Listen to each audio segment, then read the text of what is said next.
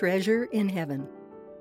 That phrase stood out in my mind, and it invited me in to a deeper investigation of what life will be like in eternity. I mean, will the experience of eternal life be a generic one? Will it be the same for each of us who's born again? I mean, after all, eternity is forever. So, is there anything we can do here and now that will have an effect, have an influence on what we experience forever? I think that's a question worth pursuing. Now, here's how it all started for me.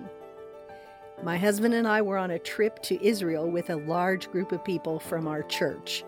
And it was this particular afternoon that we're up near the Sea of Galilee. And we're sitting on a hillside overlooking that big body of water, probably very near to where Jesus had delivered the Sermon on the Mount. And our pastor was teaching from Matthew chapter 6. And that little instruction in verse 19 said to lay up treasure in heaven. That captured my heart and my mind. It kind of planted a seed.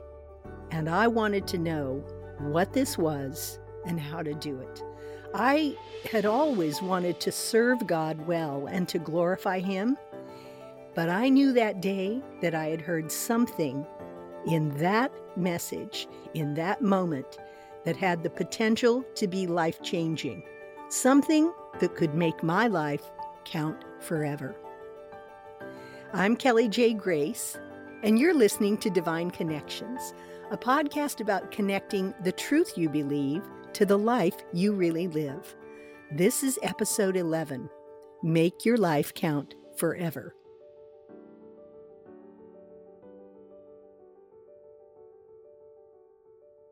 Once I was home from that trip, I really began searching through the scriptures to see what I could discover about heaven and about eternal life. What would it be like?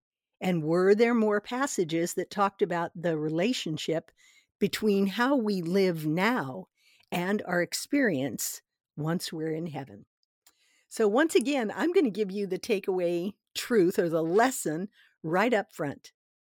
And it is this: what you do today and each day of your life, and more importantly, why you do it, can and will affect your experience of heaven for all eternity. Now, beyond our salvation, the Bible talks about rewards for faithful service. And that service flows out of a heart that's set on God's kingdom and His righteousness. I mean, we know that salvation comes to us as a gift of God. But after we are born again, this whole idea of us becoming servants of God, as the apostles and the early disciples all called themselves a servant of God, that idea comes into play here. And I think in modern America, we have forgotten that. We've turned this around, and we often view God as someone who comes into our lives to be our servant, not the other way around. Not that we got invited into what He's doing, that we might have a chance to take part in His plan and purpose. I think we have this thing upside down from what it's supposed to be. But back to the Sermon on the Mount. In that message, in particular, Jesus is teaching those who already believe in Him how to live in this life with an eye on the life to come. And so He says this, and this is in Matthew chapter 6. He says, "Do not lay up for yourselves treasures on earth, where moth and rust destroy and where thieves break in and steal. But lay up for yourselves treasures in heaven, where neither moth nor rust destroy and where thieves do not break in and steal. For where your treasure is, there your heart will be also." Now, He had already talked about not seeking the approval of man or doing religious things publicly in order to be thought of as super spiritual. So in case you don't know, the Sermon on the Mount, you can find it in Matthew chapter 5, 6, and 7, a long message that Jesus gives. But in this particular portion of it, he's now going to tell us clearly what we should be focused on. And he tells us what to treasure, what to value. He goes right to the heart of what motivates you and I throughout life, which is usually our creature comforts. And again, that constant human desire for more. But instead, he tells us, don't focus on those things. Here's what I want you to seek instead. This is Matthew 6:31 to 33. Jesus says, therefore, don't worry, saying, what shall we eat? Or what shall we drink? Or what shall we wear?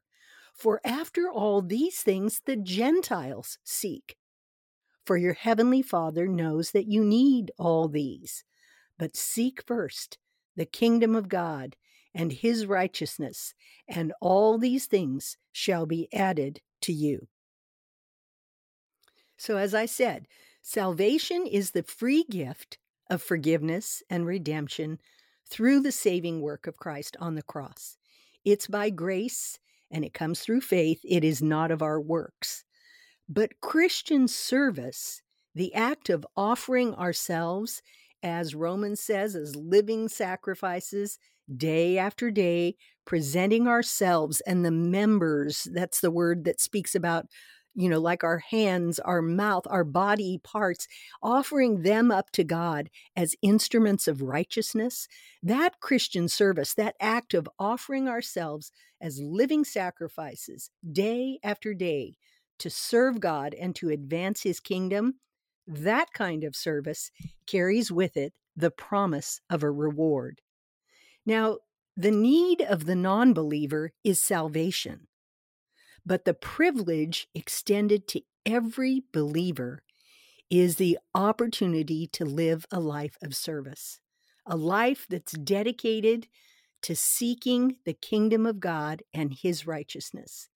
In other words, a life where God's priorities become our priorities. Now, I don't want you to think that I'm talking about going into the ministry or about taking some kind of job in a church or with an organization or even following a calling. I'm talking about everyday life for every single believer in Jesus Christ. So here's a goal that you and I can have every single day of our life. And this comes from 2 Corinthians 5:9 through 10. It says, therefore, we make it our aim, whether present or absent, to be well-pleasing to him, meaning to God. For we must all appear before the judgment seat of Christ, that each one may receive the things done in the body according to what he has done, whether good or bad. Now, a lot of people listen to that or hear that kind of verse and think that this is talking about a works-based salvation. It's not. This is talking about an aim or an intention with your life to be pleasing to God. And this judgment seat that this speaks of, this is the judgment seat of Christ. This is also known as the Bema seat. It comes from that time when the Greeks had the Olympics. Remember, they were the originators of that. And it is not so much a seat of judgment. In fact, it's not that at all in the sense of condemnation, but it is a place of recognition. This is literally the arena where a winner would receive a reward, to be crowned with that wreath of olive leaves. This is that kind of experience. That's what this is talking about. The judgment seat of Christ is a place where those of us who have run the race that the scripture talks about, that you and I are given, we are to run this race with endurance. That is the place where we are rewarded for our faithfulness, for our service, for our endurance, so to speak, in the Christian life. Now, throughout the Bible, we are reminded that God observes our lives and keeps a record of our service, of our good deeds, of our faithfulness to him. I don't know if you've ever heard this little passage. This is from the very last book of the Old Testament called Malachi. And I love this because it does show this truth runs throughout Scripture. Malachi 3:16-18 says this: Then those who feared the Lord spoke to one another, and the Lord listened and heard them. So a book of remembrance was written before him for those who fear the Lord and who meditate on his name. They shall be mine, says the Lord of hosts, on the day that I make up my jewels, and I will save them as a man spares his own son who serves him. Then you shall again discern between the righteous and the wicked, between the one who serves God and the one who does not serve him. Another passage, Revelation 14:13, says, Then I heard a voice from heaven saying to me, Write, Blessed are the dead who die in the Lord from now on. Yes, says the Spirit, that they may rest from their labors and their works follow them. Now, at the core of this kind of truth is that spiritual principle of sowing and reaping, that whatever we sow, we will also reap. And you'll find that in Galatians 6:7-10. This passage says, Do not be deceived. God is not mocked. For whatever a man sows, he also will reap. He who sows to his flesh or living, a carnal life, only concerned about his life, his creature comforts, as we talked about earlier. Someone who sows to his flesh will of the flesh reap corruption. But he who sows to the Spirit will of the Spirit reap everlasting life. And let us not grow weary while doing good, for in due season we shall reap if we do not lose heart. Therefore, as we have opportunity, let us do good to all, especially to those who are of the household of faith. Wow. So you and I have an opportunity to do good to the household of faith, or Jesus said, to the poor whom we always have among us, to the stranger, to our enemies. We have a lifetime of opportunity to respond to needs, both spiritual and physical. So again, the question is, what are we doing with our life? Now, this idea of laying up treasure in heaven, this is also tied with another principle, and that is how we actually are living and what we're doing with our life and the gifts we have.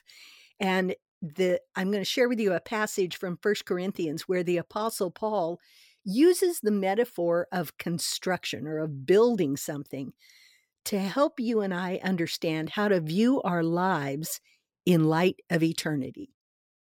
The Corinthians, as you maybe remember, were pretty immature spiritually.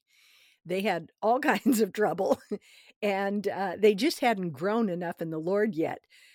But one of their problems also was that they had this division among themselves of, one group supporting one Bible teacher or minister, and then another group supporting somebody else. So that's kind of the context in which Paul is going to teach them a larger truth about the potential that we all have to make our lives count for eternity. This is 1 Corinthians chapter 3, verses 5-15. Paul says, Well, who then is Paul, and who is Apollos, but ministers through whom you believed, as the Lord gave to each one of you? In other words, he's saying, we're just people. We've come here, we've had a message from God to give to you, but we're just people. I planted, but Apollos watered, but it's God who gave the increase. So then neither he who plants is anything, or he who waters, but God who gives the increase. Now he who plants and he who waters they're one, they're the same, and each one will receive his own reward according to his labor. For we are God's fellow workers, and you are God's field. You are God's building.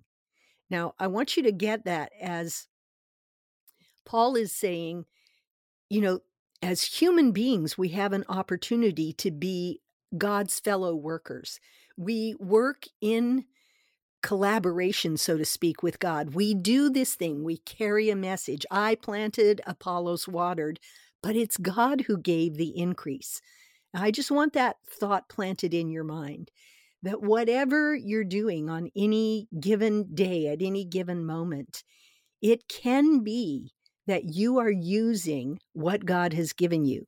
You're using the energy, maybe you're using your mind, maybe you're doing something that actually is linked spiritually, like you're teaching, sharing a verse with a friend, you are teaching your own children, you're at a prayer meeting, you're at a Bible study, whatever. But it can, whatever it is, the idea is that there's a partnership available to us to work with God in his kingdom.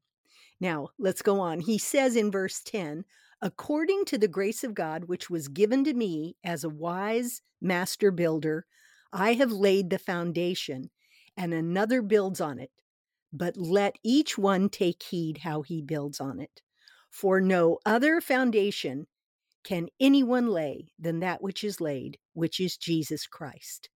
Now, if anyone builds on this foundation, so again, the idea that our lives are built on a foundation of Jesus Christ.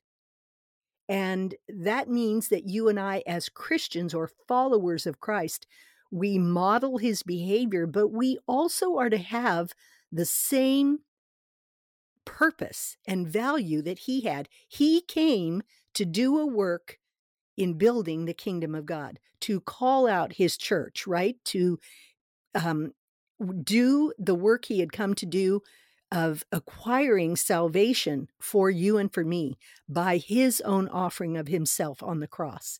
So the foundation has been laid in Jesus Christ. But Paul says, if anyone builds on that foundation with gold and silver and precious stones, or wood, hay, or straw, each one's work will become clear. Now, that's the other take-home point I want to sear into your mind, is that there is a day coming for each of us when what we did with our lives will become clear. It will become clear to us whether or not we took that foundation of Jesus Christ and built with gold, silver, and precious stones, or wood, hay, and straw. He says each one's work will become clear for the day. And in my Bible, that word day is capitalized. It is a day of reckoning, so to speak. It will declare it because it will be revealed by fire. And the fire will test each one's work of what sort it is. If anyone's work which he has built endures, he will receive a reward. But if anyone's work is burned, he will suffer the loss, but he himself will be saved, yet so as by fire. Now, I want you to, take out of your mind any thoughts of judgment in terms of a payment or a reckoning for your sin. This particular day and this particular judgment, this test of the way we lived our lives after we came to know Christ, is about what we did with our time, with our energy, with our mind, with whatever spiritual growth we had at any given point. Did we use it for God's purposes, or have we really lived our lives only for ourselves? As remember, going back to the Sermon on the Mount, Jesus is saying, don't worry about what you're going to eat, what you're going to wear, or whatever. Those things the Gentiles seek. What he's saying is people who don't know God, their purposes are all wrapped up in the things of this life, in temporal things, in carnal things.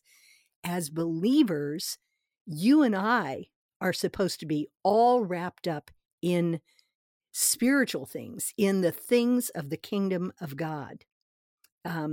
That's what this day will tell, is it will test what we did with our lives. And I'm telling you now, again, I'm sharing 13 life-changing lessons I've learned in 50 years of walking with Jesus. I've shared with you about lessons how to quit any sin. I said I used that all the time. I said I learned that God was for me, that lesson gave me such comfort and put me on a basis of walking in grace. And yet, this lesson, learning that I have an opportunity every single day to lay up treasure in heaven, this verse has changed many, many, many, many days in my life. It's caused me to not pursue things I wanted maybe to pursue for myself, but instead to pursue what I believe can further the kingdom of God. I mean, stop and think about it. You're listening to a podcast that I'm making. I could do a million other things besides doing this, although I'm having fun. And that's the other thing I want to tell you. If you can wrap your mind around this, if you can get on board with the fact that you have an opportunity to partner with the true and living God in every single day of your life and make your life count for something, make it count forever. I mean, the whole rest of the world, the Gentiles, as Jesus would say, or people who don't really know God, they're seeking significance and meaning in life. I'm telling you, there is no significance and no meaning greater than doing something that God wants you to do, doing something that flows into His priorities, His purposes, that it centers in the kingdom of God instead of in this life that is so transitory, so full of futility, so vain in its emptiness of anything really important. So I just want to tell you, if you're at all bored with your life, especially with your Christian life, this is what's wrong.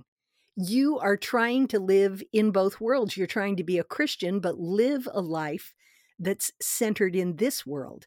You and I are never as happy, never as blessed as when we get completely on board with what God's doing. So now I want to share with you, these are the key truths in that passage there in Corinthians that I just read. And the first one is that it is God that gives the increase. You and I, whatever we do, we're like the sower in the parable Jesus taught. We can sow all kinds of different ways, but it's only God who can give the growth. But that right there, that is the key. You and I have an opportunity to do something and then watch God take it and make something of it. Watch Him do something spiritual in someone's life. Maybe you share a verse and you literally see the light go on, and you watch God speak into a human heart His divine truth, and they awaken to their need of Christ. And you get the opportunity to pray with them to accept Christ as their Savior. I mean, I'm telling you, there's nothing like it. If you've never done that, especially, I want to say, with my own kids, with your own children, the opportunity to lead them to Christ, there is no greater day. I mean, we take videos of their first steps. That is the big step. When a child that you're raising, that God gave you to raise, wants to know how Jesus can be their Savior too. There's nothing like it, nothing like it. So it is an amazing reality that you and I can be God's fellow workers, just like Paul, just like Apollos. We can share the truth. We can shine our light brightly. We can minister to fellow believers. There's an unending opportunity to serve God by serving others. And as I just mentioned, don't forget those in your own family, your spouse, your children, your parents. In fact, anybody that God brings into your sphere of life, you can and you should invest your time, your energies, and your spiritual gifts in ministering to them. Now, the next thing was that second key truth in this is that the foundation is always Jesus Christ. It is the work He accomplished on the cross that resulted in you and I becoming a new creation in Christ. That's the foundation. It's good to give to the poor, but wouldn't you also want to share with them the good news of God's love for them or Christ's death for their sins? So Jesus Christ is the foundation. He is the starting point for our service to anyone and to everyone. But what will we build on that foundation? You know, the truth is you and I get to choose what we do with the new life we have in Christ. It's a new life that's been given to us, and we have an opportunity to choose. So what does Paul say our choices really surround? They surround what we're going to build with. And he says, be careful to choose the gold and the silver and the precious stones. Now, what do those three things have in common? All of them are purified by fire. Then the other option is wood, hay, and stubble. What do they have in common? They're all consumed by fire. So we have the chance to decide whether the days of our lives will amount to something or will be consumed into nothingness. Each one's work will become clear, for the day will declare it, because it will be revealed by fire, and the fire will test each one's work of what sort it was. If anyone's work which he has built endures, he will receive a reward. If anyone's work is burned, he will suffer loss, and that means a loss of the reward. But he himself will be saved, yet so as through fire. Now, I want to go back to one point that it's easy to miss in this. This reward is a reward forever. You aren't going to use it up, okay? And the loss of reward, that loss is also forever. We have an opportunity now, by faith, to listen to the words of Jesus when he said, and it's what I told you really started this for me, sitting there on that hillside overlooking the Sea of Galilee and hearing those words again, closing my eyes and thinking about Jesus speaking them 2,000 years before to real people who had watched his ministry.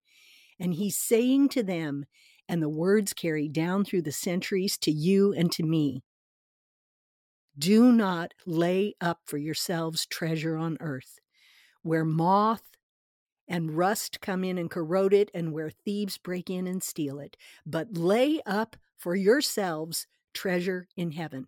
It is an appeal from Jesus Christ to you and I to make our lives count for eternity, to make a difference. And in that, you and I have the opportunity to receive a reward. Now, what that will be, this is where the scripture gets vague. The Apostle Paul talks about crowns. You know, a crown is given to him and to all who've been faithful, he says. And we see in the book of Revelation that they cast their crowns down at his feet as a form of praise. Well, that's about all we know about that. The rest of it, we do not know. But one thing we know is that Jesus gave us a challenge, didn't he?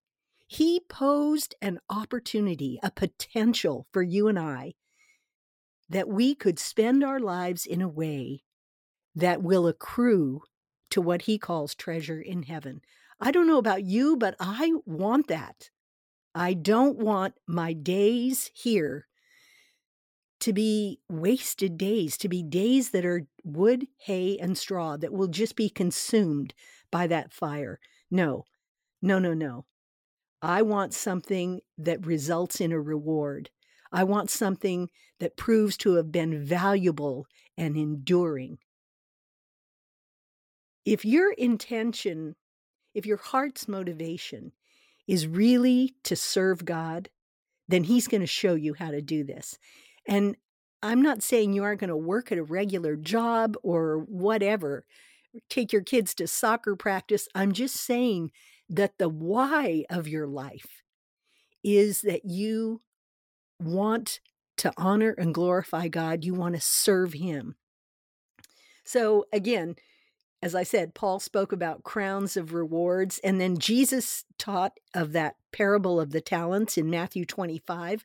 And he says the kingdom of heaven is like a man who goes away to a far country, but he gives to his servants these talents, or a certain amount of money, really.